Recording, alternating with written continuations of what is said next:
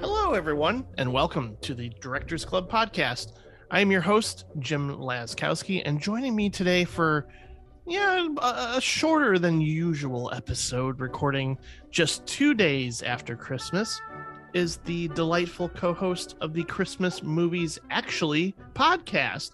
Please welcome to the show, making her debut appearance, Carrie Finnegan. Well, thanks, Jim. It's good to be here. I'm so happy you're here. Yeah. And yeah, like I said, the reason for this being a bit shorter, definitely has to do with the holidays, but I'm also prepping for some last minute viewings and rewatches for the annual year-end favorites. And that's coming up soon, probably in a week. And it's going to feature former co-host Patrick Rapole, Brad Strauss, Bill Ackerman, in which we'll probably talk for 20 hours about the bizarre year in film that was 2021. So stay tuned to your feeds, because that one is going to be a doozy, as Ned Ryerson would say. And also, people should know, and if you're listening to this episode and are excited for that upcoming discussion, I also have Blu-rays to give away during the year-end. Oh, prizes. Yeah, prizes and surprises. It's going to be like The Price is Right. It's just really exciting because a publicist was like, hey, why don't we give away some copies of this movie on your show? And I'm like, I'd love to send them here. And they arrived just right before Christmas, and I couldn't be more excited for that. I'm not going to make it a complicated contest or anything. Just going to be like, all right, email, and guess what? You might be a lucky winner. Now, Carrie, since this is the first time you're on the podcast, I'm wondering if you could briefly just tell us a little bit about your background, particularly in how you developed your avid interest in film and where it's brought you today, and including now, of course, co-hosting a great Christmas movies podcast. Yeah, well, I think so I co-host that Christmas Movies Actually podcast. And then my journey in film, I think, more starts with lists and going through lists. I'm just an avid, if somebody makes a list of movies, I want to go through that list, and I've created different lists for myself to go through.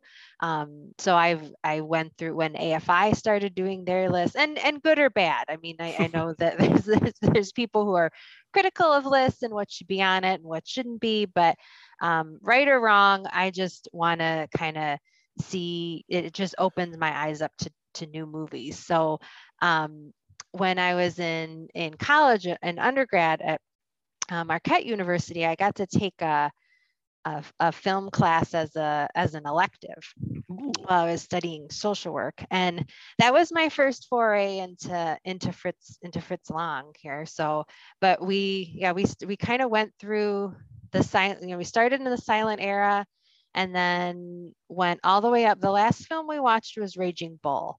And that I think kind of tipped me off then into finding even more lists to consume.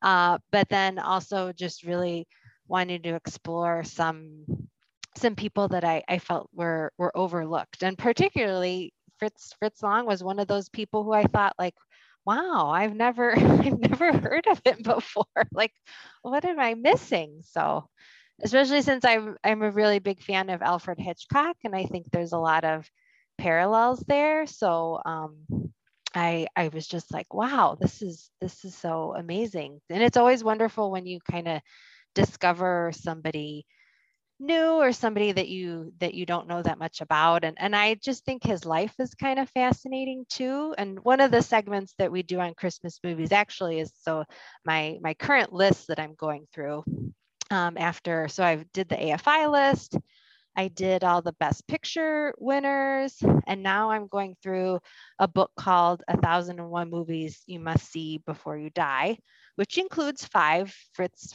Lang movies. And one of the movies I haven't watched yet. So I'm excited to watch that. It's not one of the ones we're talking about today, so don't worry. Oh, that's fine. No, I'm excited to watch more. I mean, that's the thing about doing this show, is that, yeah, you can watch 4 or 5, sometimes even up to 8 or 9 movies of a director, and you still have way more to see, especially in the case of Fritz Lang and especially Alfred Hitchcock, which still needs a sequel episode. That was done a long time ago, and I think next year is mainly going to be sequels or remakes to directors covered in the past. So that's kind of what I'm leaning towards right now, because they're just, I go back and listen to the old episodes when we had no idea what we were doing, and I'm like, oh, I really want to redo this.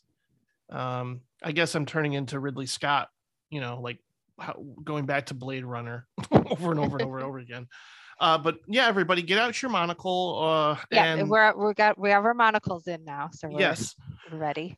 And yeah, this is, like I mentioned before we started recording, this is a director that warrants a part 2 sequel discussion, because he has so many films I want to talk about.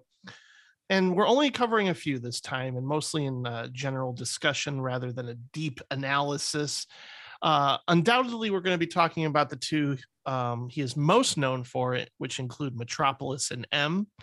But I also wanted to highlight Fury, as well as The Testament of Dr. Mabuse.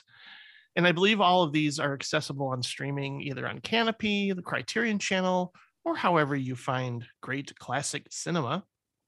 But before we launch into the director of the episode proper, I also have a segment on this show, and it's called What We Watched Recently. Yay! And that shall commence right now.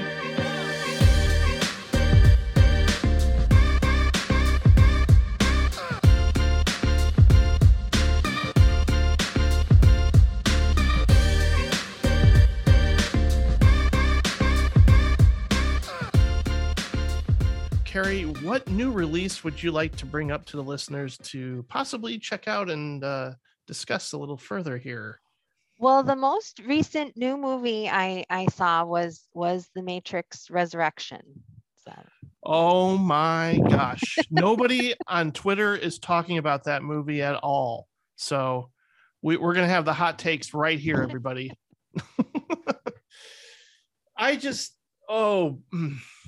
See, this is interesting. It's something I'm sure will come up to some degree, even if it's not going to make a list of ours in terms of favorite films. But some people are just over the moon about this new Matrix sequel. I've heard a lot of insane praise. I guess insane is probably not the right word, but I think, to be kind, I think there are people who are just really, really into the Matrix, and I don't consider myself to be just the whole world and all in the other 3 movies. And I had really wanted to go back and rewatch the first 3 because I haven't seen them in a long time, and I just consider myself kind of a casual fan of the Matrix. But I know that there are many people who take it very seriously, and I wasn't able to go back and rewatch any of them. So I just kind of went into it blind here. But I think maybe that benefited it for me, that I don't know. I mean, I didn't hate it, and I think I liked it more than I expected to, even though I can see where some people might be frustrated by some of the choices that were made. I think one of the biggest, and this is a very small thing, but one of the things I really liked is that sometimes in these, I don't know, modern franchise movies, they keep the men in their 50s. The men get to age, but then the women, they seem to recast them as younger versions, or, oh, that woman's too old to be in this movie now. We need somebody younger. We need somebody different. And they had some younger people in there, but I think bringing back Carrie-Anne Moss as Trinity was good to see on screen. And I kind of thought that it almost seemed like it was a fan fiction movie made by the filmmaker themselves. I mean, because I could tell, like, wow, this, like, the person making this film, Lana Wachowski, like, she really likes these characters. Like, I'm like, I just wanted, for me, I was like, I just want to, like, this isn't, I didn't see it as like a money grab thing, or like, oh, let's cash in on the Matrix, or they were even kind of poking fun at that. But I was just like, this just seems like somebody who really wanted to return to these characters. And, maybe it's not the greatest of the Matrix franchise, but for that, I was like, that's okay. I'm okay with that. And I ended up being okay with it as well. The first time I saw it was at a screening, and I was getting a killer migraine. Oh. And it, like the first 45 minutes, and especially that White Rabbit sequence with how fast-paced the editing was, and I was just kind of like, I don't think I'm gonna feel this movie right now. Especially if the action gets ramped up, which it kind of doesn't until later in the film, which also surprised me. This whole movie was just how I felt was a surprise. I was not anticipating getting a migraine. And then my reaction and the film itself was a surprise. And then the glowing love for the film was a surprise. So on that level, I'm glad it exists. And I'm glad, and it's also tricky too, because when I saw the first Matrix in 1999 and it ended, I said, that's perfect. I don't ever want to see a sequel. I honestly think this can stand completely on its own and is a great action, science fiction, spectacular. And then, of course, there were sequels. And I wouldn't say I disliked them. I just didn't connect as strongly to them, or at least, I don't know. There always has felt a little bit of a disconnect with me with returning to this world and adding so many layers to it in mythology. I know the Animatrix exists, and I'm sure there's graphic novels and all sorts of things, but I liked how contained that first film was. I like the note that it ends on. I like the message. I like the idea that we're living in a simulation, and certainly there are theories out there now that expand on that by very smart people and physicists and things like that. So I dig it, and I still go back to the first one and kind of go, yeah, this is pretty much a perfect film, and even if other people disagree.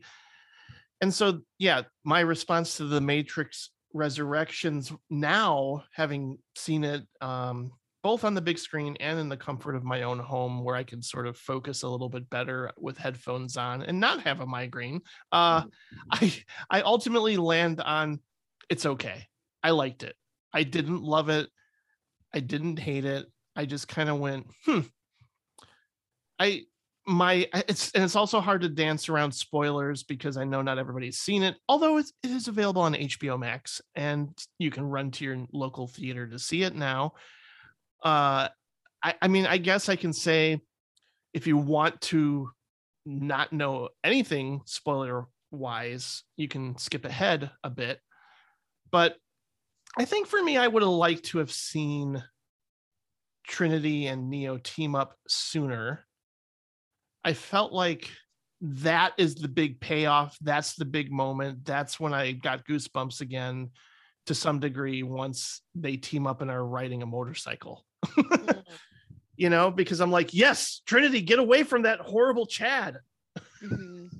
And that momentum is pretty much relegated to the last, 15, 20 minutes or so. And I guess the very end made me think, is this kind of a, another origin story of Trinity and Neo together as the one, which I love that idea. And I love, when Trinity is basically taking control of the whole flying thing. I thought that was great. And but a lot before that, it felt kind of messy, and I realized that some Wachowski movies are messy. And they spell out their themes, directly to the point of, them saying this is Warner Brothers, and we have to start thinking about what the Matrix 4 will be. I mean, they say that in the movie. I realize they're portraying it as a video game.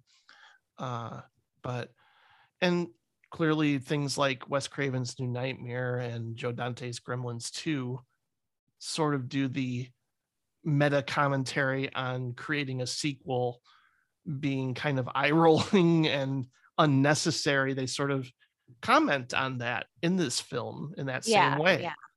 Yeah. Which I guess I just found it silly. I mean, I laughed, and I'm like, I'm laughing in a Matrix movie, and I don't know how I feel about that. I mean, like, I'm still conflicted, yet I'm landing on positive in general. It's just kind of like maybe I wasn't prepared for how this started and then ultimately where it went. And I'm still not too clear on Jada Pinkett Smith's role in the whole thing. There's certain things that maybe after a third viewing it'll clear up and make more sense or feel more satisfying for me. But I just don't have as much investment as I would have liked in this franchise, because the first one is so great and so strong. And I do really, really like Cloud Atlas for, again, all its flaws. There's still some emotional current that I just I feel a lot watching that movie. I read that I couldn't bring myself to watch the movie because I read the book for a book club, and I just hated the book so much that that's rare to hear. I could not. I was like, I'm not even gonna take a pass at this. Never mind. Well, yeah, I mean, there are people who love the book and don't like the movie, and there are people, I'm sure, who don't like the book. And if you don't, I'm guessing the movie won't connect with you, and that's understandable. It's dense, it's challenging, it's got a lot going on, a lot of characters, a lot of interconnections, and again, you have to be in the right frame of mind to absorb all that energy. And it's not a film I've gone back to yet, but the first time I saw it, I was kind of overwhelmed.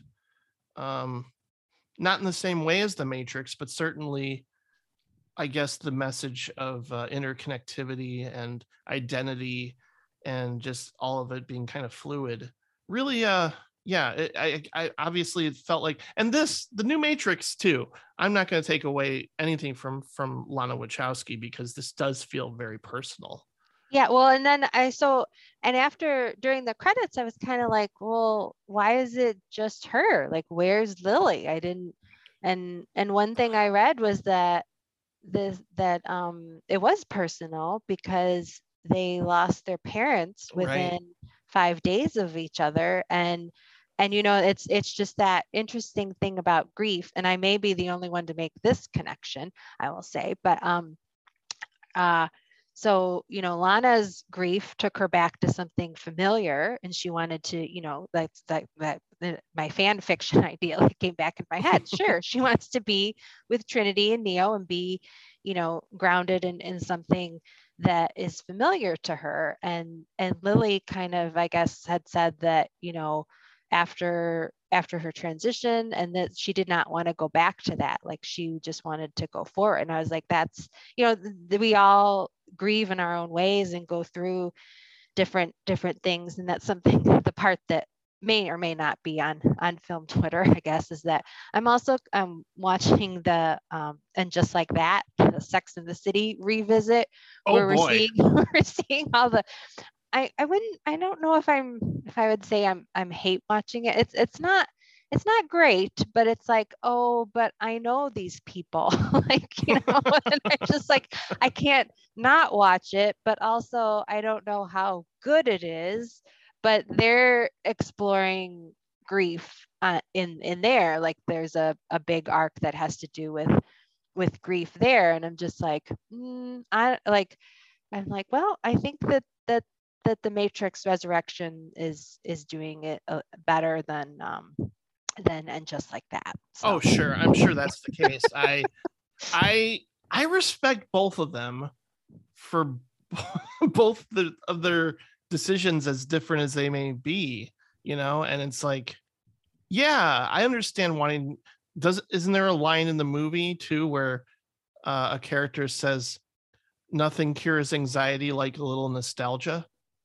yeah. And I really do like that line, and it makes sense because that's why things keep getting remade and rebooted, and the movie itself is kind of commenting on that, and I find that really interesting, especially coming from a major studio like Warner Brothers. They don't mind pushing the envelope a little bit here with this, and I respect that.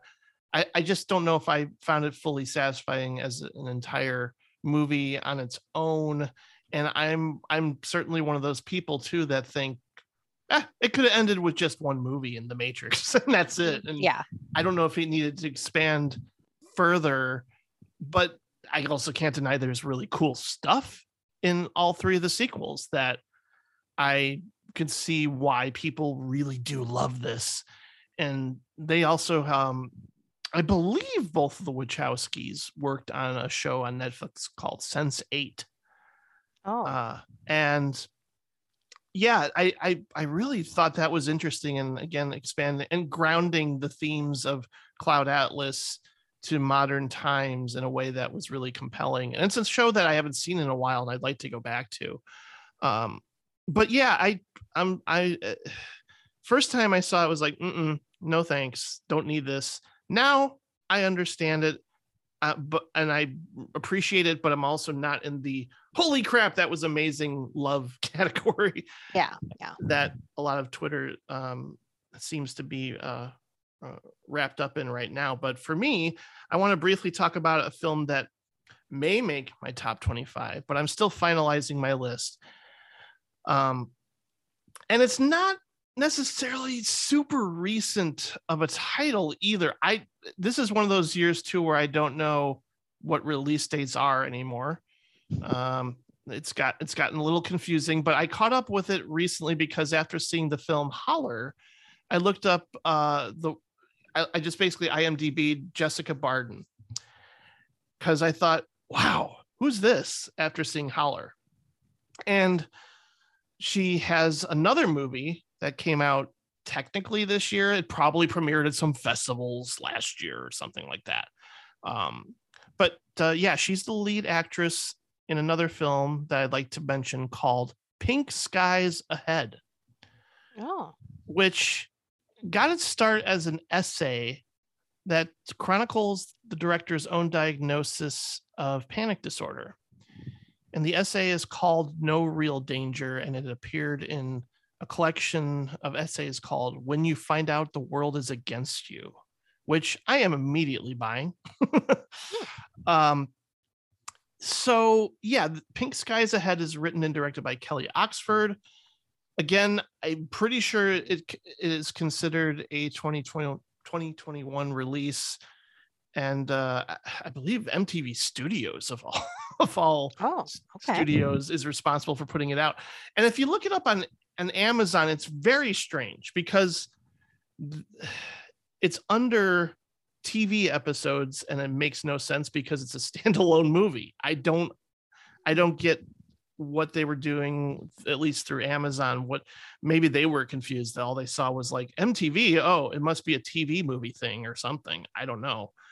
But it's not. It's a story that takes place in 1998 there are needle drops that remind you of that.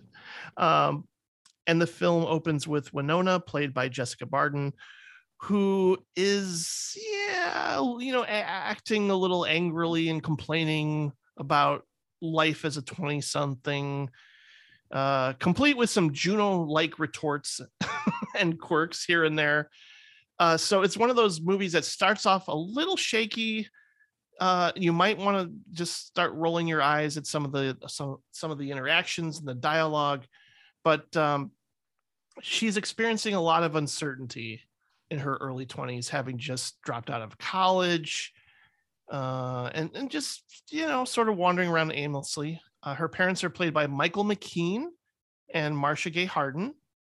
Gotta love those parents. Yeah. And they've together decided to sell their home, move to a different one. So she's not happy about that. And just spending time hanging out with her friends and drinking slushies, and struggling to find a job, keep a relationship. And she's just, like a lot of us in our early 20s, just not sure what they want to become ultimately, and like, oh, college isn't really going to help me out here with this. And she is still seeing her childhood doctor, played by Henry Winkler, which that was one of the elements. I'm like, oh, well, that's quirky. She's going to a pediatrician, even though she's 20 or 21, around there. And yeah, so she's just always anxious and overly thinking. And so, like, her doctor basically just says, I think you have anxiety disorder. But of course, Winona is very skeptical. And then late in the film, after she experiences a pretty heavy breakup, she experiences something that I did, which is a panic attack that lasts way longer than it should. And it prompts her to finally let her parents in on what's going on, which is something I didn't really do in my teens when this was happening. And I kind of just went, I'm probably going crazy and I don't know what to do about it. I'm just going to hang with my friends and ignore it. And that's kind of what happens in this movie. So, yeah, I mean, like I said, there are definite moments where it's a little precious and some interactions don't ring true. It does feel like a screenplay at times, but once we start dealing with her mental health and the way she responds to stress in a more thoughtful manner, I don't know, I slowly started to see myself in this story. And as anyone knows, any film that sort of examines any kind of mental illness, I'm immediately drawn towards, as long as it's done with empathy and very careful consideration. Again, like we said with Lana Wachowski, this is definitely a personal story for the writer director. And in terms of technique, the way the story is told, it's nothing we haven't seen before in other coming of age stories. But I was really drawn in once again by Jessica Barden, and her sort of crisis of self. And especially once she's getting real with her parents, that's kind of like something I'm like, that's what I should have done. That might have helped things, to be, I mean, it's hard to know how to process something like anxiety. And I think this movie really does capture that. Yeah. Like the tendency to sort of, it'll go away. It's not a big deal. I don't need to go to therapy or try group therapy or anything like that. I'll get through it. So yeah, it's a very thoughtful film. It's told with a lot of heart. In the end, it's saying, I've been there. I know what you're going through. There is help. You should open up and talk to somebody about what you're feeling.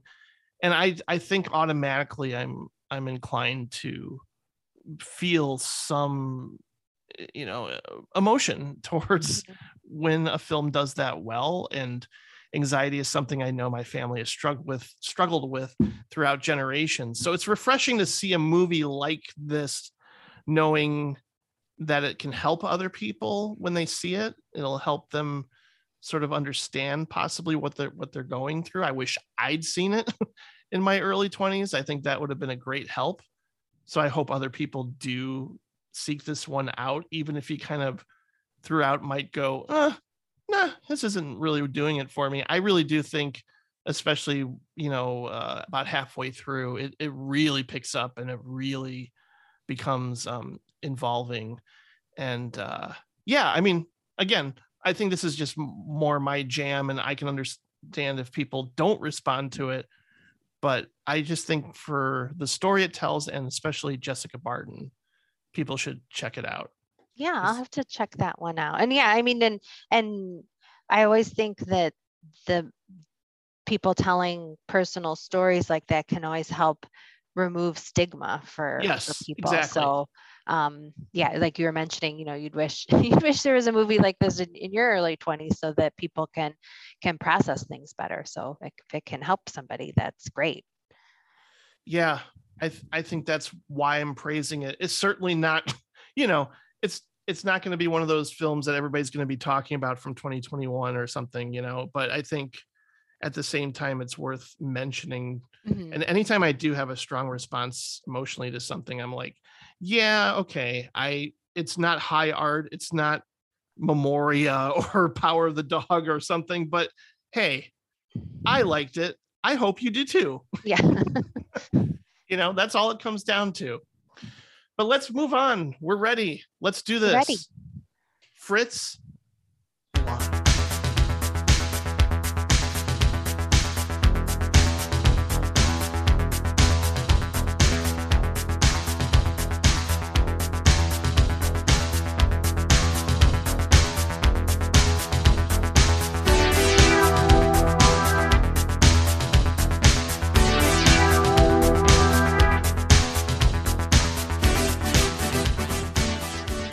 Our director for this episode said in an interview with William Friedkin back in the 70s that he makes films with a sleepwalking security, which I really liked. And I automatically think, even though they're very different filmmakers, that's something I think David Lynch taps into, is the unconscious, the subconscious, what we're thinking and feeling and sort of burying.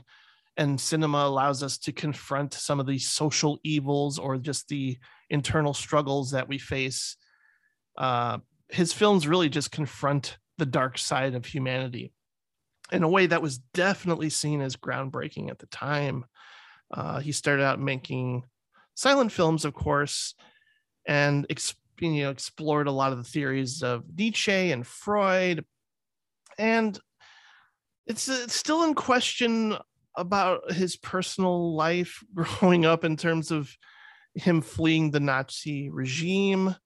I know some people go back and forth on some of the things he's mentioned in interviews as being factual or accurate. And I love that. I love that it's like you just can't pin it down, like the myth. I mentioned that I got to take the elective in the film class, and the professor was Patrick McGilligan, who wrote a book about Fritz Lang. So we had two Fritz Lang movies in that class. But yeah, I think it's fascinating that he was making silent movies, and then he made the transition to sound, and then he was making these movies with his wife. His second wife, well, his first wife died under mysterious circumstances with a gunshot. And so we're still, that's still kind of a mystery. Then he marries Thea von Harbo, and she stays in Germany, and he gets out, and he just that whole thing though of like, we're just never going to know what happened. I want to see that movie though. Right? Who would be cast? I wonder. Yeah, I don't know. That'd be interesting. But yeah, maybe David Lynch could play. Maybe David Lynch could be Fritz Lang. That would be. Wow. I would enjoy a monocle. Yeah. Oh, that would be really cool. Now I think about it. But yeah, I mean, Lang was one of Hitchcock's favorite directors. I can see why. And you kind of look at how his career evolved, and certainly something like Ministry of Fear is kind of like those Hitchcockian thrillers of the wrong man wrongfully accused. And we're also going to talk about that in regards, to Fury. And he Lung also took credit for a book ending to The Cabinet of Dr. Caligari, the classic German expressionist film. And he said that he wrote the "It's all a dream" ending, which everybody loves and still goes, "Oh no," when that happens in modern movies. But I mean, we're going to talk about his silent work to start, and then dive a little bit into the American noir films that he made. But I have a feeling a lot of those will be saved for later when we do a sequel episode. But what was your first encounter in general with this director? What was the first film you saw and just really responded to? Was it M? And we watched Metropolis and M in the class, and we watched together. Metropolis first. Mm-hmm, yeah, nice. Because we were going through film kind of in an overview chronologically. So we watched Birth of a Nation, we watched Metropolis in the silent era, and then so Metropolis was the first one, but M is just one of my favorite movies of all time. And again, I mean, and that's his first sound film, and I can't get over how well he uses sound and doesn't use sound. And then too, like, I think about it, I think Blackmail was one of Alfred Hitchcock's, like, they got sound within like the middle of that movie. And if you compare something like that to M, it's just like, wow, it seems like he knows what Long knows what he's doing, and Alfred Hitchcock is figuring it out. Like, it's not all quite there, but so that was just amazing. But I mean, we can start with Metropolis. That you want to start there? Yeah. I mean, silent films for me are still a little bit of a struggle, because as a fan of podcasts and audiobooks, clearly I like to listen to people talk a lot. So when I don't get that in a movie, sometimes I struggle just a little bit. And this is something I would greatly prefer to experience on a big screen. I imagine I will at some point in my lifetime, to just immerse myself completely on a big screen. But this is the one that put him on the map for a reason. So I thought it would be important to start here. And, obviously he made quite a few silent features before this, including the sort of epic Dr. Mabuse, The Gambler, which I just, I wanted to watch, but I also saw how long it was too. And I'm like, I'll get to it. And I realize it's technically a sequel to The Testament of Dr. Mabuse. But, I mean, just... there wouldn't be Brazil or Dark City or Blade Runner if it wasn't for Metropolis. It's one of the most influential science fiction films of all time. I don't think people were prepared for what this film brought to cinema. And, it draws the art direction, just it's so spectacular, and it draws influence from so many different things. Like Bauhaus and Cubist and Futurist design. And you just kind of marvel at some of the images here throughout, and just kind of go, wow. You don't... Yeah, and all of those like images are still kind of used today. I feel like like you watch as you're watching Metropolis, and you're seeing kind of the scope, but the city itself, like just how many things that set themselves in the future are still using this movie and this art direction, all of this stuff as their reference point. And it's about to be like 100 years old. Like in a few, within the next decade, it'll have been 100, and we're still like, that's the future.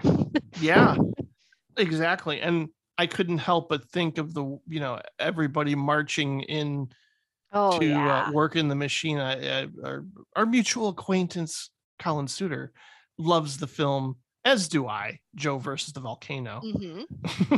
And I'm like, yep, that opening looks familiar. I love that. And I love when filmmakers do pay homage to something like this, and you can see why. And it's just interesting historically when you think about the fact that a certain horrible German dictator was a big fan. Uh, Even though this is an anti-authoritarian movie, uh, he must have just viewed the class discrepancy depicted in the film in the wrong way, and just loved the idea of the lower class uprising to take out the upper class. And yeah, and it's weird though, because I feel like Long tried to separate himself politically, and just, he didn't want that to, I mean, he couldn't control what audiences obviously take from watching his films, but I don't think that was necessarily his intention. He just wanted to tell a great story. Yeah. Instead of commenting on the times, it just sort of happened organically that way. People just watched this and were overwhelmed by its story and visuals, and just kind of took it differently than was intended. But one thing, one certain motif that definitely comes up in a lot of his work is the mob uprising. Hmm. I can't help but think about that as being something that we experience. I have to give credit to Mike Groust over at mikegroust.com, who has a very straightforward website, old school, kind of love it. And he points out the recurring theme of the manhunt in M, and certainly a lot of his films, some of which I haven't seen yet, really do have just this depiction of the public being stirred up intensely, and trying to close in on a killer they think is the source of all evil. And here we really do have the lower class coming to and destroy the upper class in a way that's just visually stunning and striking. And the automaton that is ultimately created is just, oof, that image alone, I think everybody will remember, and it's probably why it's always on the cover of any sort of DVD art or the poster, because it's just so striking, as everything is, really. Yeah. And it goes like, to go back to kind of some comparisons with Hitchcock too, that Fritz Lang was really a perfectionist, and so and especially with these silent movies, how he would do things over and over again, or it was I'm sure he wouldn't have disagreed with comparing actors to cattle or anything, but when Brigitte Helm is being burned, like, she was complaining of really being burned by fire that was close to her. And when, something I had read was more that he was just like, oh, this doesn't look real enough. Like, we need more flames. Like, it needs to be bigger. So he was just thinking of how it was going to look in the movie, not how it was looking in real life. So he had an eye for what he wanted to see, and he didn't really like Metropolis. And then it kind of came out, like, at the time it was kind of mixed reviews. It was not a success at the time, which is just, it's one of those that slowly built a following and slowly crept up in people's minds as being a substantial work of art. The version I saw was I think it was Kino Lorber that put out the release. I'm not sure, but it does have one of those, kind of overbearing scores. I guess for the time that it was appropriate, and certainly, it's not like it took me out of it or felt weird, but it was so bombastic. I'd just be curious to watch this with a different score underneath it all. I know Giorgio Moroder released a truncated version with a soundtrack by rock artists including Freddie Mercury, Loverboy and Adam Ant in 1984. Yeah, Colin showed me, he has a warped version of it, but he was showing me a little bit of it. And so it was kind of interesting though to see how well it fit. And Metropolis, especially because of all the like just grand scope of all some of the sets and the designs and stuff, it still, I think it still holds up well as a silent film. But that is something that sometimes if it's a score that repeats itself or is, it rubs you the wrong way, it can be hard to get through an entire film. And that's why it would, be great to see this on the big screen, to see it in like a huge setting, but also, if it were at the Music Box and they had, Dennis with the live accompaniment by the organ, you could make it through it, no problem. Yeah, I just looked it up, and it was the Berlin Radio Symphony Orchestra. Okay, well, not too shabby then. Yeah, no, I mean, obviously they're great. I just was kind of like, ba-bum, like every little instance. It's a little long. I'm not going to deny that. I think you could trim it a little bit, tighten it up, but I know that some subsequent footage was added later on once it was restored. It has just, I'm sure there's a whole book on the entire movie and how many iterations it's been through, and changes have been made over the years. But it's obviously one of the great achievements of the silent era, and you kind of just watch it in awe, even if, you kind of, you know where the story is going, because so many science fiction films went on to basically just do this with a budget or sound, more or less. And yet it's still powerful. It's still effective. And I still think, just to start yourself out in the world of silent films, this is a great place to kick off with Lang and what he brings to the table in terms of visuals. So yeah, and I always think it's interesting sometimes with silent movies too, I think it's really interesting to see then an international silent movie, right? Because we just kind of see the universal, I don't know, themes and things that even because how much could we really relate to the United States in the early 20s, but then to go even into a different country and just see those ideas. And since it's set in the future, it's almost like no country or all countries. So I think that Metropolis is really good for that too, as a way of kind of taking yourself into a unique silent movie that is just timeless. Timeless is the right word indeed. I'm also curious. Obviously, Wikipedia is not always accurate. I'm just curious if this will come into fruition or not. But the creator of Mr. Robot, Sam Esmail, is set to adapt the film into a mini series. So, curious. Just want to see like what would this look like now. And certainly there have been plenty of films that pay homage, and pop culture has embraced it, and music videos have taken footage outright from it. What would this story look like today will be very interesting if and when that does happen. But this is the template, people. This is, you got films that feature, surveillance and dystopia and the future and uprising and all those things that we've come to love in the science fiction genre. So I'm sure by now you've seen it and loved it, and there's a lot more to be said about it in the future, I'm sure. But I want to talk about M. Talk about M. Only a few years after that, we have what I consider to be his masterpiece. And agreed. It's funny, I hadn't seen it in 20 years, which is wild. I also saw this in a college class, a film class, of course.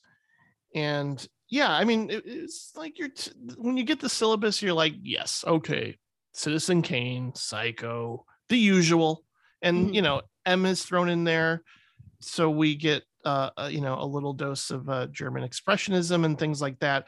But again, when I saw it at the time, it was in a classroom, and maybe I was a little distracted. But this is one of the all-time great films in every way. I understand why people put it in such high regard. It was inspired by an actual case in Germany and traces the treacherous path of a child killer and the panic that he sort of sets into motion all across Berlin. The police are after him, the mob is after him, and the police are very active, so of course they're affecting the mob's business. And even people just living on the street are getting on board and acting as allies. But all of Germany is under surveillance to find this child killer, and there's just this palpable sense of tension, even when you don't see murders on screen. It's just in the air. And this is just obviously another greatly influential work, which calls to mind the serial killer procedural dramas of David Fincher. David Fincher has to be a fan. Watching something like Zodiac today, it's hard not to think of M, or Bong Joon-ho's work like Mother and Memories of Murder, or Kurosawa's High and Low. I would say they're all in love with this movie. But oddly enough, as I was watching this, I'm like, because I also do have a Nightmare on Elm Street poster hanging on my wall in my living room.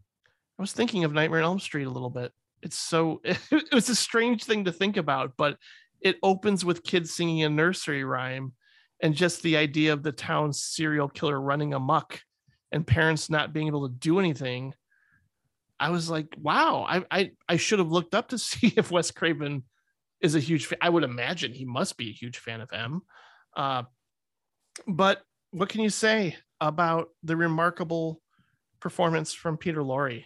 Yeah, I know. And I was kind of at this point, I think I was familiar with just his films in the, in that he made in the US, and then almost as like a caricature in Looney Tunes cartoons. So then to see him playing like this really creepy guy, but also I don't know, he just mesmerized. Yeah, he's I don't know too many people that could walk that like tightrope that he's walking. And then again, like this is 1931, and it's in Germany, so we're in all the political stuff that's happening there. Like it's just, but it's still just so suspenseful and scary, like what you can imagine about what's happening to the children, like I think is far worse than anything. I mean, and they couldn't like, they obviously couldn't show anything like that, but I don't even think that would work. I think just how they portray that the children are lured and then they're gone, and then you see a couple of the balloons sometimes, and then just the haunting whistling of In the Hall of the Mountain King tune. Like every time I hear that song, I just immediately, I always think of M. That's where my mind goes. Yeah, it's funny when that's used in the Social Network at one point. I'm like, man, I can't. It's hard to separate it now from this movie. I'm just like, that is the ultimate use, because it's so subtle. And the audience is kind of asked at one point not to demonize this child killer, and I don't know if that was a revolutionary thing for the time. I would think so. Just because we're so used to that. Okay, well, he's obviously the bad guy, the villain here, let's get him. And yet he sort of steps back in the end and allows him to have that speech that I was, again, I know I've seen it before, but I was just so floored by it all over again, and kind of moved. And it made me think of certainly some of the revenge films that the what was that trilogy? I mean, I guess Old Boy, Lady Vengeance, Sympathy for Mr. Vengeance, that director Park Chan-wook, like certainly he's kind of deconstructing the revenge film and sort of examining the futility of an angry mob coming to get the quote unquote bad guy and how you're not going to have any catharsis either as a viewer or as a person involved, you know. And I think this is the origin of doing that with how things play out when once they finally track down Hans here. But I mean, I'm also astonished by how he chooses to cut out sound completely. Yeah. With no score. And I mean, yeah, that's him transitioning out of silent film and then using sound when he feels it's necessary, but also allowing us complete silence in some instances where it was just like, ooh, even this is creepy and effective. Just that choice. Yeah.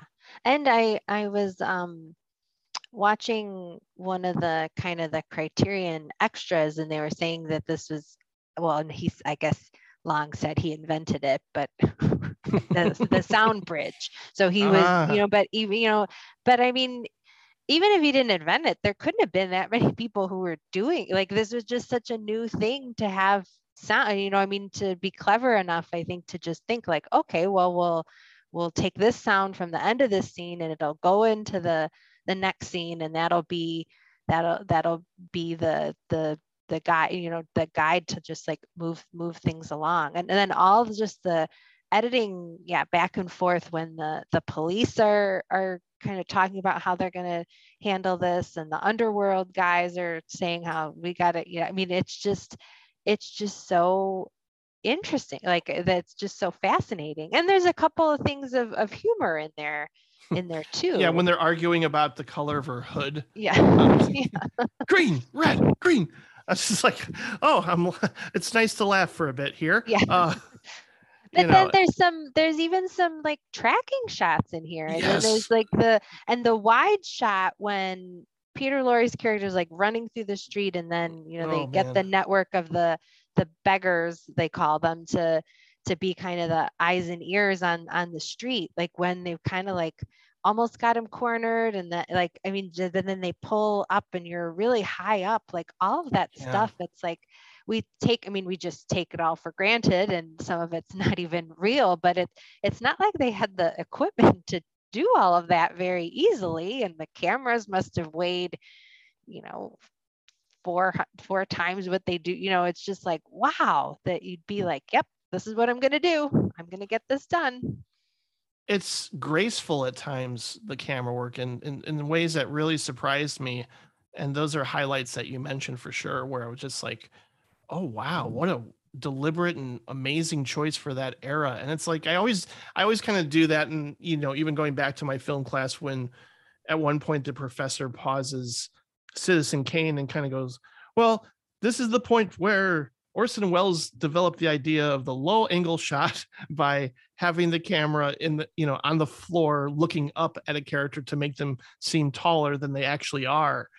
And yeah, there's, you know, those origin stories of inventiveness throughout that period. And you're kind of just going, yeah, well, look at all the things that they did here that just must have been shocking and groundbreaking, and even just what this means morally and ethically. And, you know, things that happen in this film do feel like a critique of the era, in some ways, of like, just, oh, we're out to go after this one person because that's the answer. We'll get our catharsis that way. But, you know, and it's interesting how the criminal underworld is presented, and the police and all of these factions. You start thinking about them and how they all play a role and how things ultimately play out. Because yeah, when he lets loose and finally gets his big speech, it's amazing. It's like this raw volcanic eruption, you know. It's like pure shock in ways that he's trying to defend himself in a way and defend his actions, but he's also like, I can't control what I'm doing and I'm sorry, and more or less. I don't know if he outright says that, but it's just that's the moment where, as much as I love everything else before it, it adds a whole other layer with Laurie doing what he does there.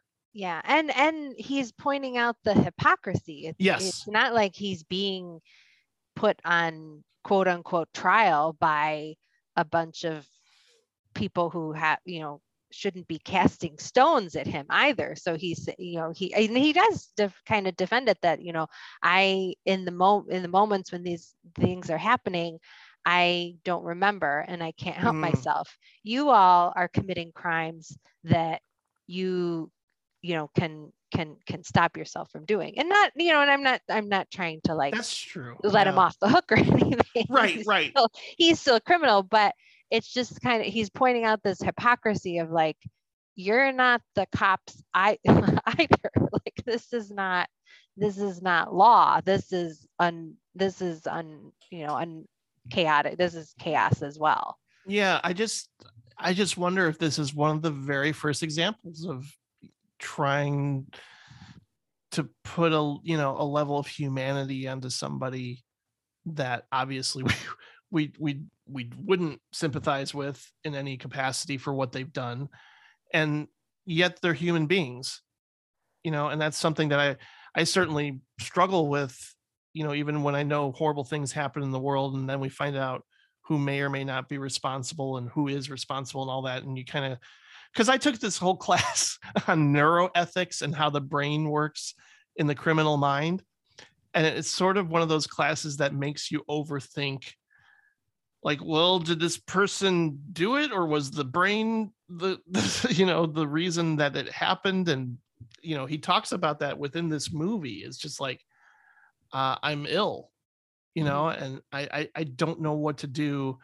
And I also wonder at the same time, well, is he being this way to manipulate them to some capacity? And I love that you don't really get an answer, and you don't get, as an audience, the cathartic courtroom scene. You don't get that here. It just sort of ends, right? Yeah. With the mothers, the victims, and I'm just kind of like, oh, because I'm expecting some sort of sound resolution to everything, and you don't get that. Yeah, we kind of want to be taken care of at the end of the movie. We want someone to like reassure us, and it doesn't happen. Although in this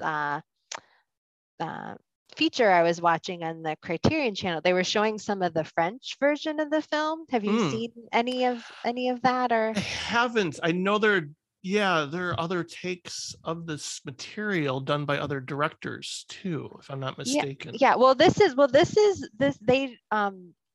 a mostly dubbed version in French, although Peter Lorre went back and did some of his own like scenes again in French, and they're not really sure. Be fascinating. Yeah, I gotta watch that. Yeah, I saw it on the Criterion channel. Okay. So it's there as of this recording, but it was really interesting because, and they were kind of showing the German, Lang's version and this French version, who may or may not be, but they were like, when he's making his speech, it's clearly shot in a different way, but then the ending, they do give it a French fairy tale ending, I guess is all I can say, is that they wrap it up a lot.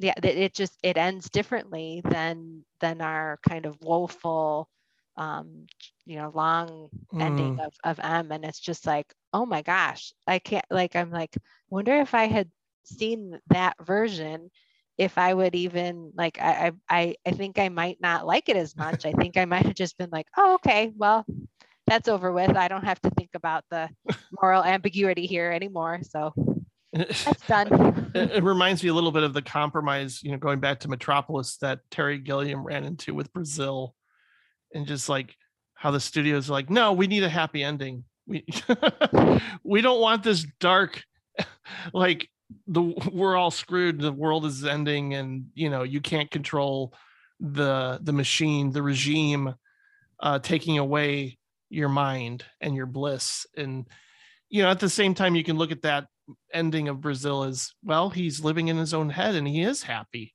to some degree too.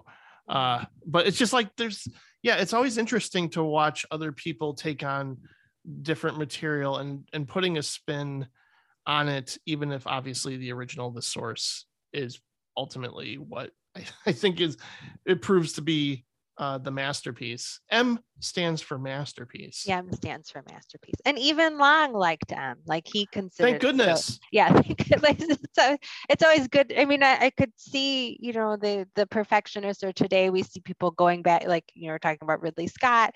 Everyone, like, no one's ever satisfied with their work, right? They, if I could go back and redo this, I'm a special edition that, and I'm gonna tinker. But I feel like, okay, well, if he's not going to give Metropolis a pass, at least if he'll give M, it's due. Like, yep, that's the movie I'm going to be remembered for. I'll take it, because I think, yes, M stands for masterpiece.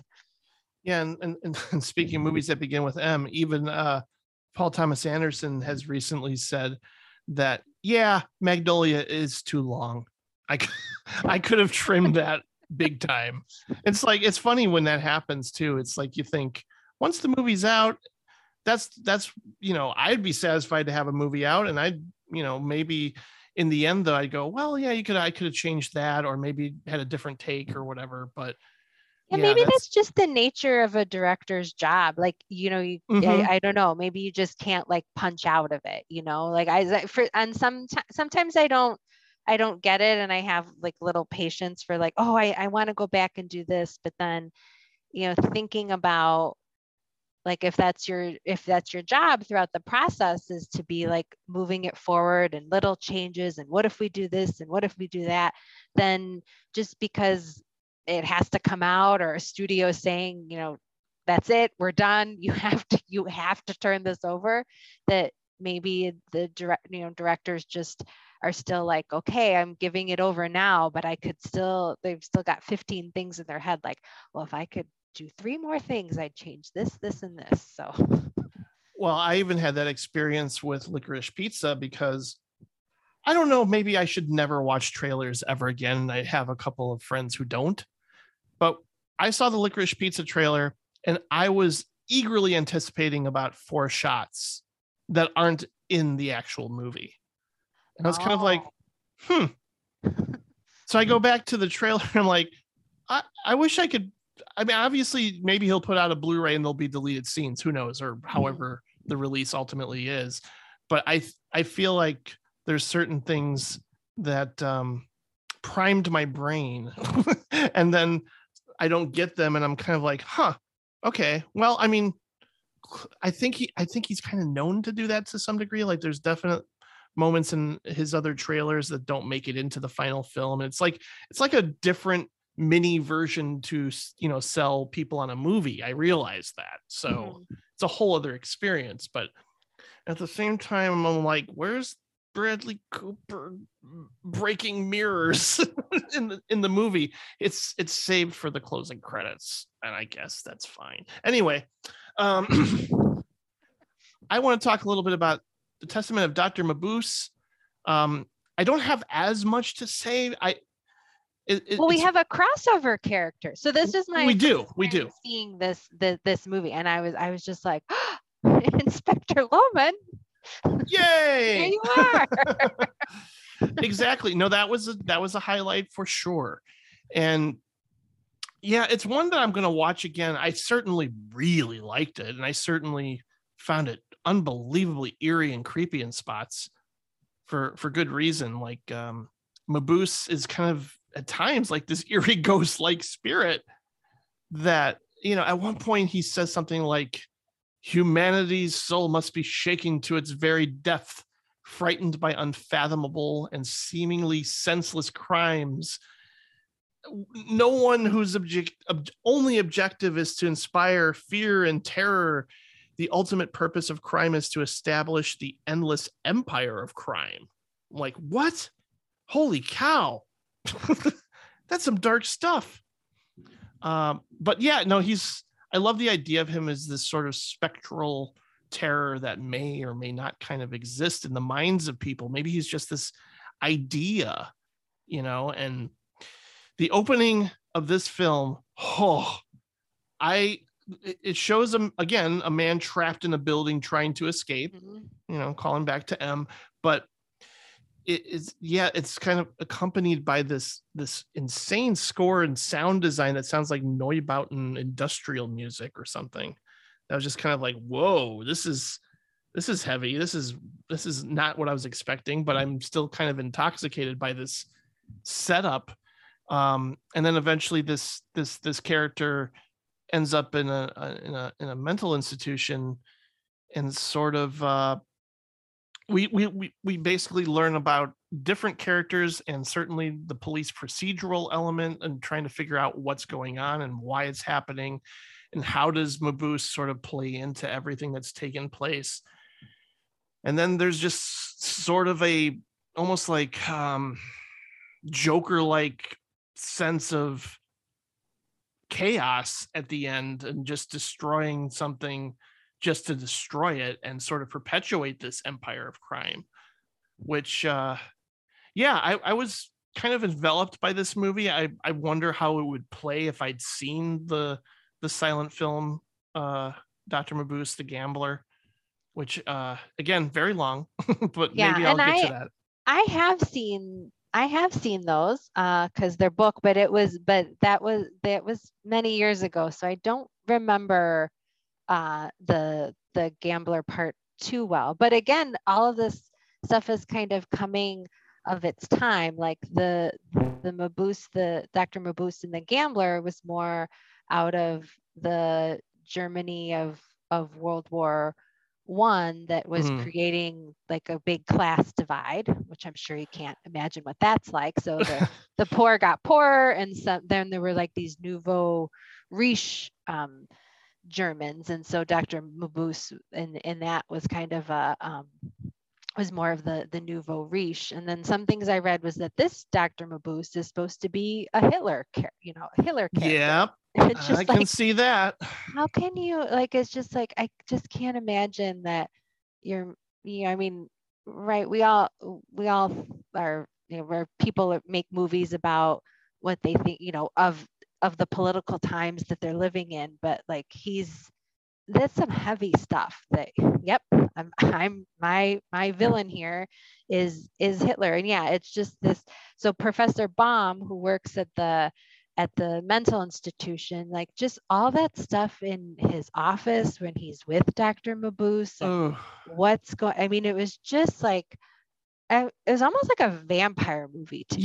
No, it's totally like a horror movie, I was thinking. And it kind of unnerved me. And I'm sure that's the intention, in a way that I wasn't anticipating yet. I'm like, well, look at this ghostly Dr. Mabuse, and yet it's still, for its time, unbelievably scary and done in a way. Yeah, that cinematographer Fritz Arno Wagner, he's wow.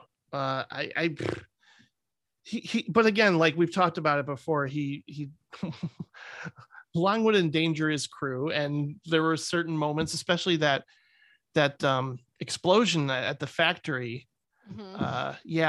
He safety was not the top priority. Well, and we have another kind of, anytime I kind of see a flooding scene, which happens here and happens too, I'm just always like, oh boy, he had no he was not concerned about safety. And I'm sure that it was just like, well, I want the water to do this, I don't really care if it's dangerous. Yeah. What did you think of the gang member Thomas and Lily? Like, that to me felt like it belonged in a different mood. Like, I understand that there's kind of a subplot and they're heavily involved in what's taking place. I guess maybe the love story, I mean, it's not really like, at the forefront or anything. It's just, I always felt like, this doesn't seem like it fits at times. Yeah, I felt like that was, yeah, I mean, the love story there was, I think, more just, I don't know, I kind of thought that that was just a device to get beyond, because there's like Thomas is part of this gang who are, Yeah. which of course, like we've seen this a lot of times. I don't know how many times this was done, before this, but that this gang is getting their orders for the missions, or their operatives, from this man behind a curtain. And so I think I kind of just saw it as like, well, this is just a device to get, like, we want somebody to uncover what's going on. And I guess it's not going to come from Inspector Loman, or they're both going to be kind of figuring it out together. So Yeah. Yeah. And certainly that's where some of the the tension sets in, like you mentioned, with the flooding and them trying to escape everything that's happening in that place. And they do play a role, obviously, in how things play out. I think I was just more into Professor Baum and everything else surrounding them. And certainly I wouldn't say it felt long or anything. It's just one of those movies too that I have to watch it again, knowing what I'm in for, and also to absorb, because there's a kind of a lot going on, involving different people that you sort of have to keep up with. And strangely enough, before I even clicked on the Wikipedia page for the film, and I mentioned the Joker, of course, it says the 2008 film The Dark Knight features a version of the Joker that was inspired by Mabuse. I'm like, of course, that chaos, man. Blowing up that hospital, right? And he blows up a factory with Maggie Gyllenhaal's character in that film as well. So, okay, now the correlation is complete. But I was just something I thought of, and then, oh yeah, I guess that makes sense. But I do want to see all these films together, since I did find Dr. Mabuse as an entity, as a character, is just really creepy and compelling and interesting. And the I think idea it's worth seeing. No, I'm just saying, I think everybody should check it out for sure. Yeah. And there's another kind of series of films of the spiders. Yes. Which also, like, if you like so that was one of Long's silent movies, but it's also kind of the gang acts, this underworld, this criminal gang is the spiders. And that's another, like, I could see the gang in this Testament of Dr. Mabuse kind of reminded me of the spider gang as well. Yeah, I would love to see those films and all of Dr. Mabuse at the Music Box. Yeah. But so I couldn't find. I had a take on the ending that I think was a little dark. I guess maybe because M's ending is a little dark as well. But I couldn't really find anything to support my bleak ending idea. So it felt bleak, that's for sure. Okay. I kind of thought that Hoffmeister is now Mabuse. Like, I felt like he got taken over, and that Mabuse wasn't gone. I don't think we don't explicitly see that, but I think that's what it's implying. Okay. I wouldn't say you're wrong. I just don't think we get confirmation on it. Yeah. Because I'm like, I don't know, Dr. Mabuse, he doesn't seem like he's like that. That seemed too easy to just yeah. Well, get rid of him.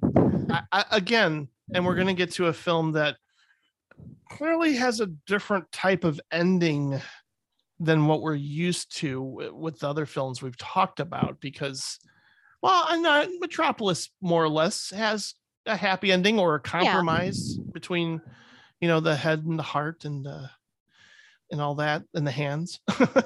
So yeah, that, I'm not saying like all his endings are, bleak and depressing and things like that, but I think you may be onto something with that. This is just a spirit that will always be a part of somebody in some way. Mhm. And it would make sense that, like, yeah, he was sort of transferred, almost like, in The Exorcist being possessed, the spirit ultimately has to find another host in some Yeah. way. And that's a creepy thought. It's certainly Mhm. one that lingers when you're watching this film. And it's certainly one I'm very much looking forward to seeing again. We're going to talk about his first English language debut from 1936 called Fury. And as somebody who really loves Spencer Tracy, I was like, okay, bring it. I was kind of just curious because we do have this a lot. We do have, a lot of filmmakers from Europe coming in to, tell their story. I mean, and with mixed results sometimes. And I'm always curious to see, well, what happens once they come over here and have to deal with the studio system and things. And this has a great setup, in my opinion. I think Spencer Tracy's Joe Wilson gets accused of a crime he didn't commit. And when he's imprisoned, an angry mob, once again, decides to take justice into their own hands by burning down the jail that he's in.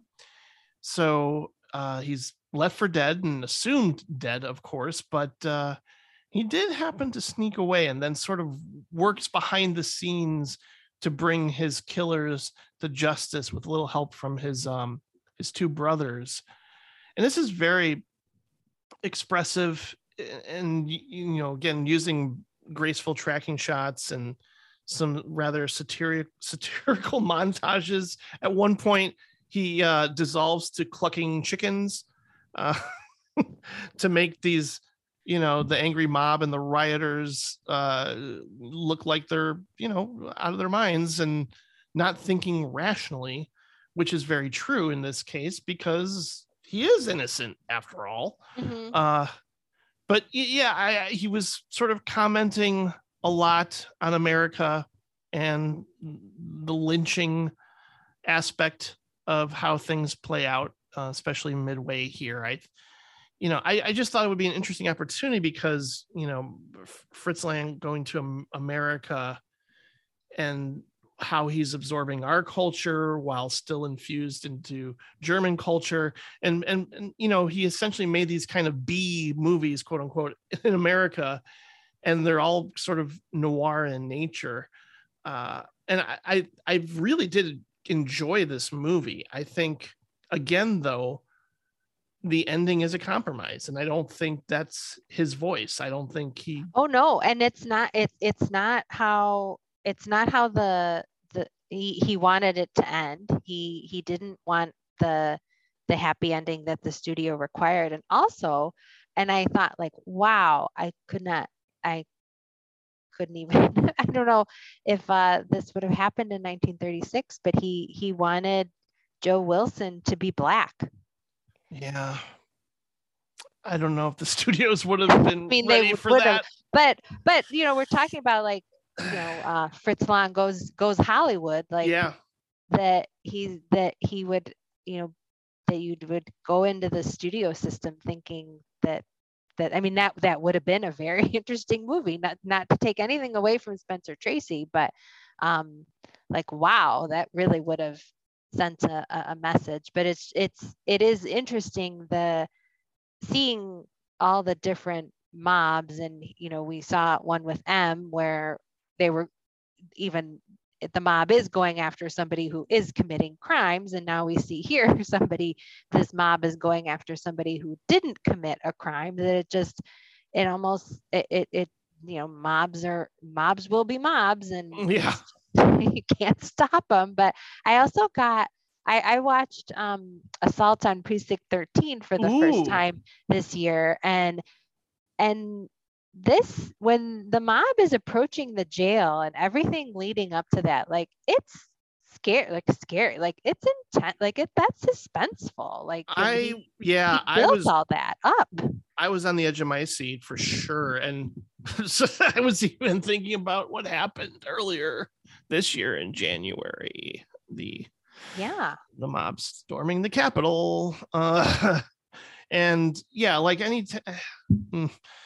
just feeling so bad for that puppy. Yeah. Who is also the same puppy from Wizard of Oz. Oh, really? Oh, Exact one. wow. Yeah. Poor Rainbow. Yeah. I mean, we do get to see Rainbow's offspring, but still, that's Mhm. just knowing that Rainbow perished in the fire was like, oh. But that's the dark touch that Long brings to his work, and he's kind of uncompromising in certain instances here, in just showcasing, like how just people together just really get up in arms, and they don't need proof. They just have their emotions, and they have their rage, they have their fury, and certainly Joe kind of takes that on to some degree, where he wants revenge now. He's sort of absorbing their energy for this need for methodical revenge.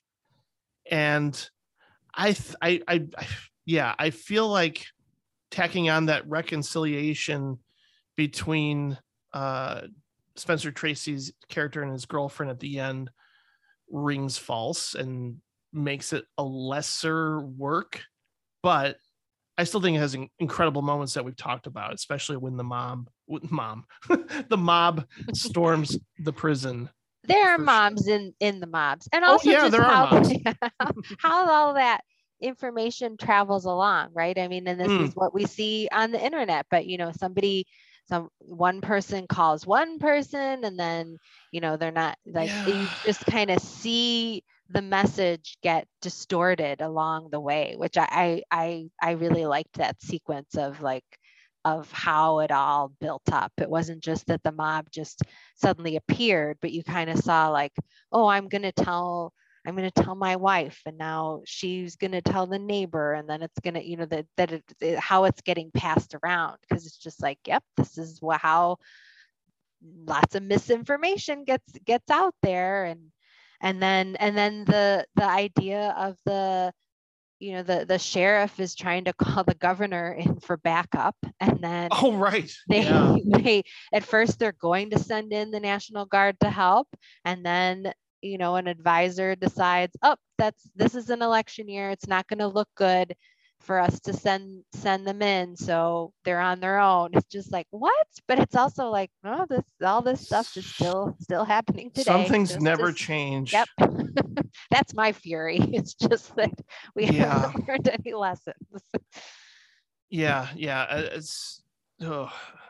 It's heartbreaking at times. It really is. And it's just kind of one of those things where you understand why Joe is feeling what he's feeling after practically almost being murdered by an angry mob, and he didn't even get a fair trial. It's like, that's the one thing too, you just get angry at people watching this movie. Like, you don't even have factual proof, and you're automatically assuming that this is the guy, and the sheriff is of course telling them that, and there's this beautiful edited series of close-ups of faces when the jail is actually burning down that I thought was really well done. They're done at these really great angles and cut very quickly.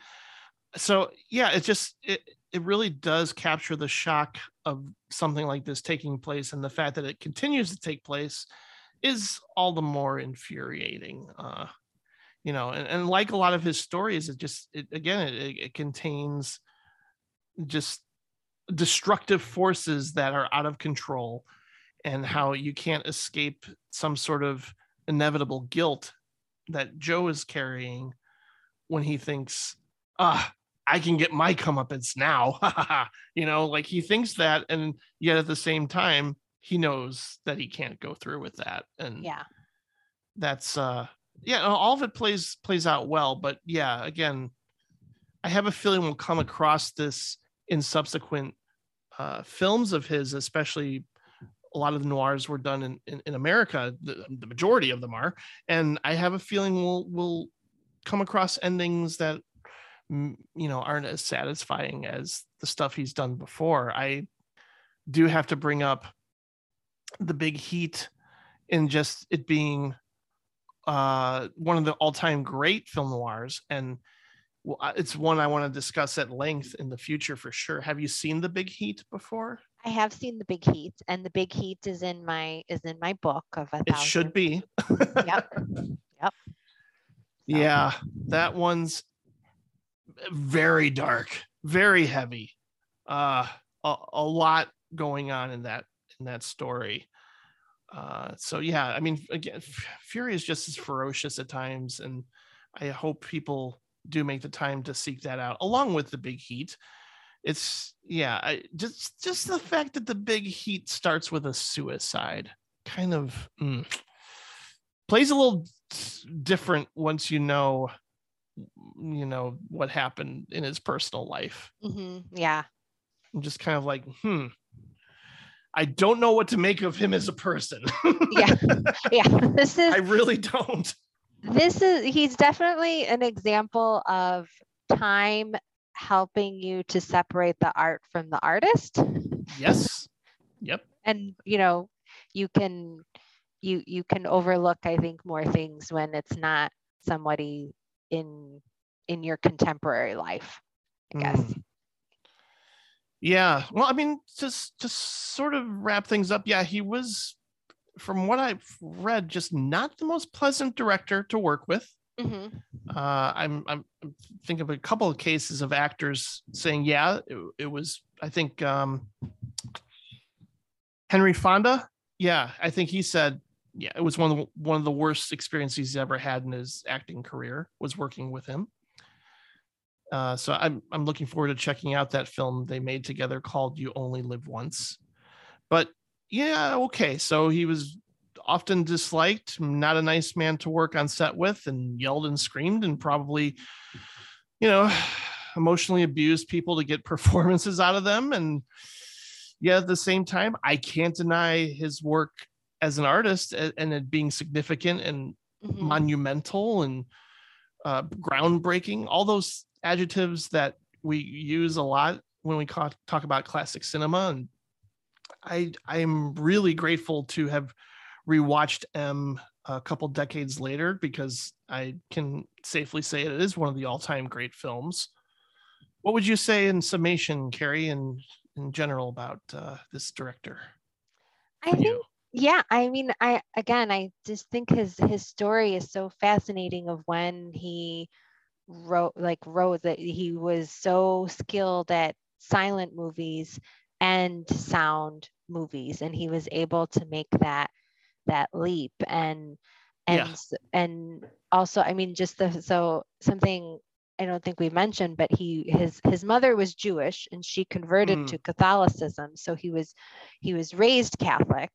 But when the Nazis were rising to power and he was making movies, and the propaganda machine was kind of they banned the Testament of Dr. Mabuse, even though some of the Nazis liked it, they still had to ban it. But he was just worried about that, even though he was Catholic, that he was still Jewish, and they would, I guess some of the Nazis had even said but we decide who's Jewish and who's not Jewish, which just again goes back to that mob mentality, the mentality of you're making this all up. There's no, none of this is rooted in truth from the Nazis, not from Fritz Lang, but also that he would tell the story that Joseph Goebbels came to him one night, wanted to make him the head of the German film industry of UFA. Right. But I mean, he would tell the story in a way that's why I'm like, why don't they make a movie about this? But was saying that it all happened in one night, and that he had to flee to Paris that night and leave all his possessions and everything that he had in Germany behind, when some things that kind of don't support that is that, I guess, there's no record that he actually went to Paris that evening, and that there are other things in his passport that would suggest that he went back and forth. But even all of that, it's but he did get out of Germany when he was like heavily entrenched in making movies there. And like, I just think that that's a fascinating thing. And then, eventually coming to the United States, and then more aging here and seeing like Hollywood change again, like just all the changes that he saw throughout his career. And I think it also seemed like maybe he was a bit bitter that he wasn't getting kind of the recognition that he thought he deserved once he did come to Hollywood initially. Which could, that could be true, but when you're not the nicest guy to work with, then maybe some of that's on you. But still, he deserves a lot of credit because he's still influencing movies today. Without question. Well said. I think to also end, since I began with that little excerpt from the interview he made with William Friedkin, which I believe is also on the M Criterion disc. I'm assuming that's got to be available too on the Criterion channel. I highly recommend it. It's very interesting to hear Lang in his own words talk about cinema. And in the end, he basically hated giving interviews, and you can tell watching him talk about his own work, he's kind of reticent and kind of reserved about some things, and again sort of says, no, I'm not a political filmmaker, I don't consider myself to be that. But he also says something that I think David Lynch kind of says in a nicer way, in that you just let the films speak for themselves. If a director has to give an interview to explain his story and elaborate on his decisions and choices, then you're not a good filmmaker. That's what he said. And I can understand that. And I think a lot of great directors are of that mindset of just let the work speak for itself. And that's totally fair. I mean, that's kind of, I embrace that perspective. I don't expect every director to do a commentary for every film they do and explain every little choice and thing that they make. And maybe a lot of film directors hate being on podcasts because, again, go see their movies and enjoy them, talk about them, dissect them. But you don't need me to explain it. And that's really what he ultimately says at the end of that interview, which again, everybody should check out. And based on the work that you've seen, Carrie, what would be your top 3 as of now from Fritz? Well, I know it's always hard to do, but yeah. And that's, so I love going through lists. I don't make a whole lot of lists myself of like end of the year or anything like that. I've a lot of it's good. That's good for your sanity. Trust me. But M, I think is number 1 for me. And then I think I really liked While the City Sleeps, which is a later one. I better see that. And then I think maybe Metropolis would be 3rd then. Yeah, as a big noir fan, I will say that, and there's still titles I really need to see, and I would say Metropolis would be my number 4, but number 3 for me is Scarlet Street with Edward G. Robinson. It's one I watched earlier this year, kind of randomly, and I just went, whoa, this is something else, and something I'll talk about at length, hopefully on another episode on this director. And that also holds true for number 2, which is The Big Heat.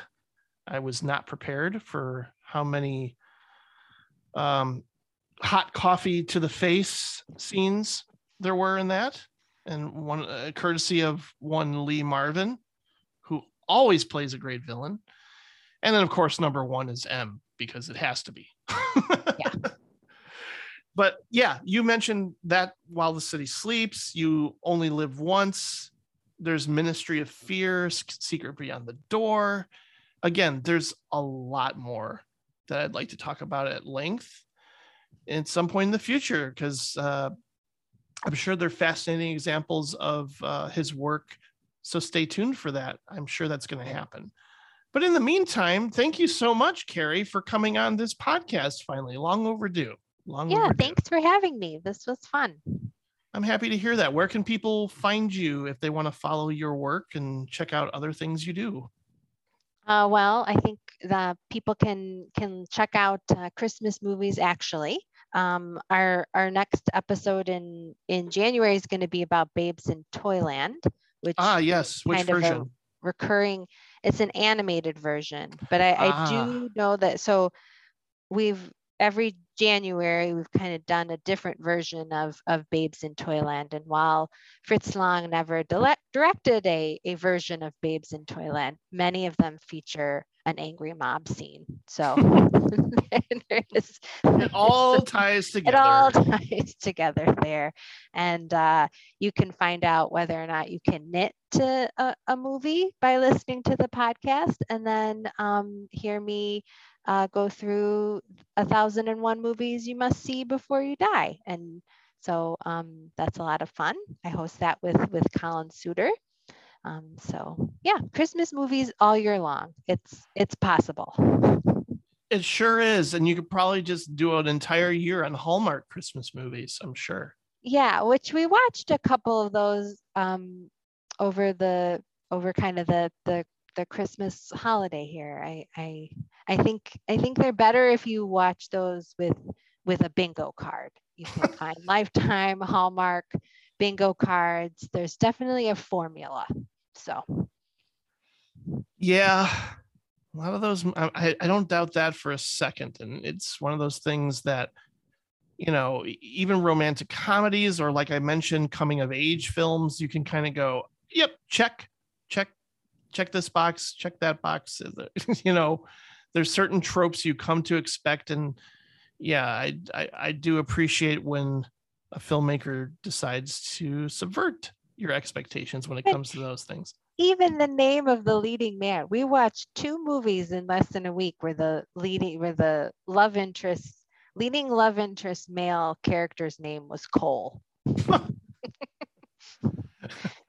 on, people. At least it wasn't at least it wasn't Chad, you know. That's true. Yeah, Trinity, you don't need to be with Chad. No. That's the message of that movie. And ladies and gentlemen, have I got a podcast episode for you coming up in about a week? Yep. It's the year-end 2021 spectacular, in which we run down our favorite films of 2021, focusing mainly on 10 titles, although obviously we'll mention some honorable mentions. But it's going to be really interesting because we all tend to have somewhat differing opinions on things. And yeah, this is the first year I'm doing this where I have no idea what Patrick is going to say, because he's not even on Letterboxd anymore. So I don't even know what he's watching unless he emails me or texts me. He said he's seen something. So it's going to be interesting for me, because I'm going to probably be reacting a lot more than usual. Although I tend to make strange sounds anyway and just act weird.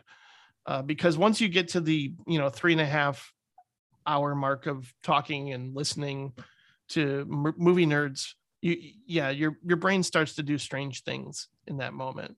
But I'm so grateful for it, and I know people look forward to it. So it's kind of why I do look forward to it. Yeah, I'm not only a guest on the Directors Club, but I'm also a fan of the Directors Club, and I enjoy the end of the year stuff, because I always hear about some titles just when I think like I by the end of the year I feel like I have heard of most of what's big that's coming out, but I always hear about some movies that I missed and wanna check out from listening to that episode. So yeah, thank you so much for those kind words. I appreciate that. And obviously I'm a huge fan of your show, And yeah, it's an always interesting time, January and February, because it becomes just nothing but, okay, binging as many 2021 movies as I can, and then I have to go and binge 1992 movies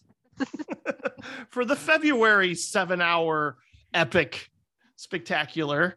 And I get some of the runoff on both of those as well with yes, Colin, because he also is preparing for 1992. So then I He always is look at the so- list to see what I want to watch.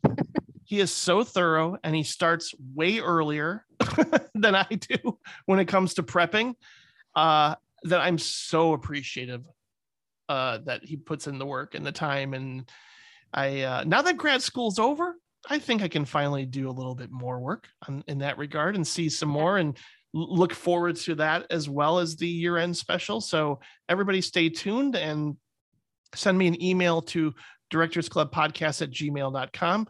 Visit directorsclubpodcast.com for older episodes. And of course, check out nowplayingnetwork.net for more great shows like Christmas Movies Actually, featuring today's guest. Thank you so much, Carrie, for coming on. Well, thank you, Jim.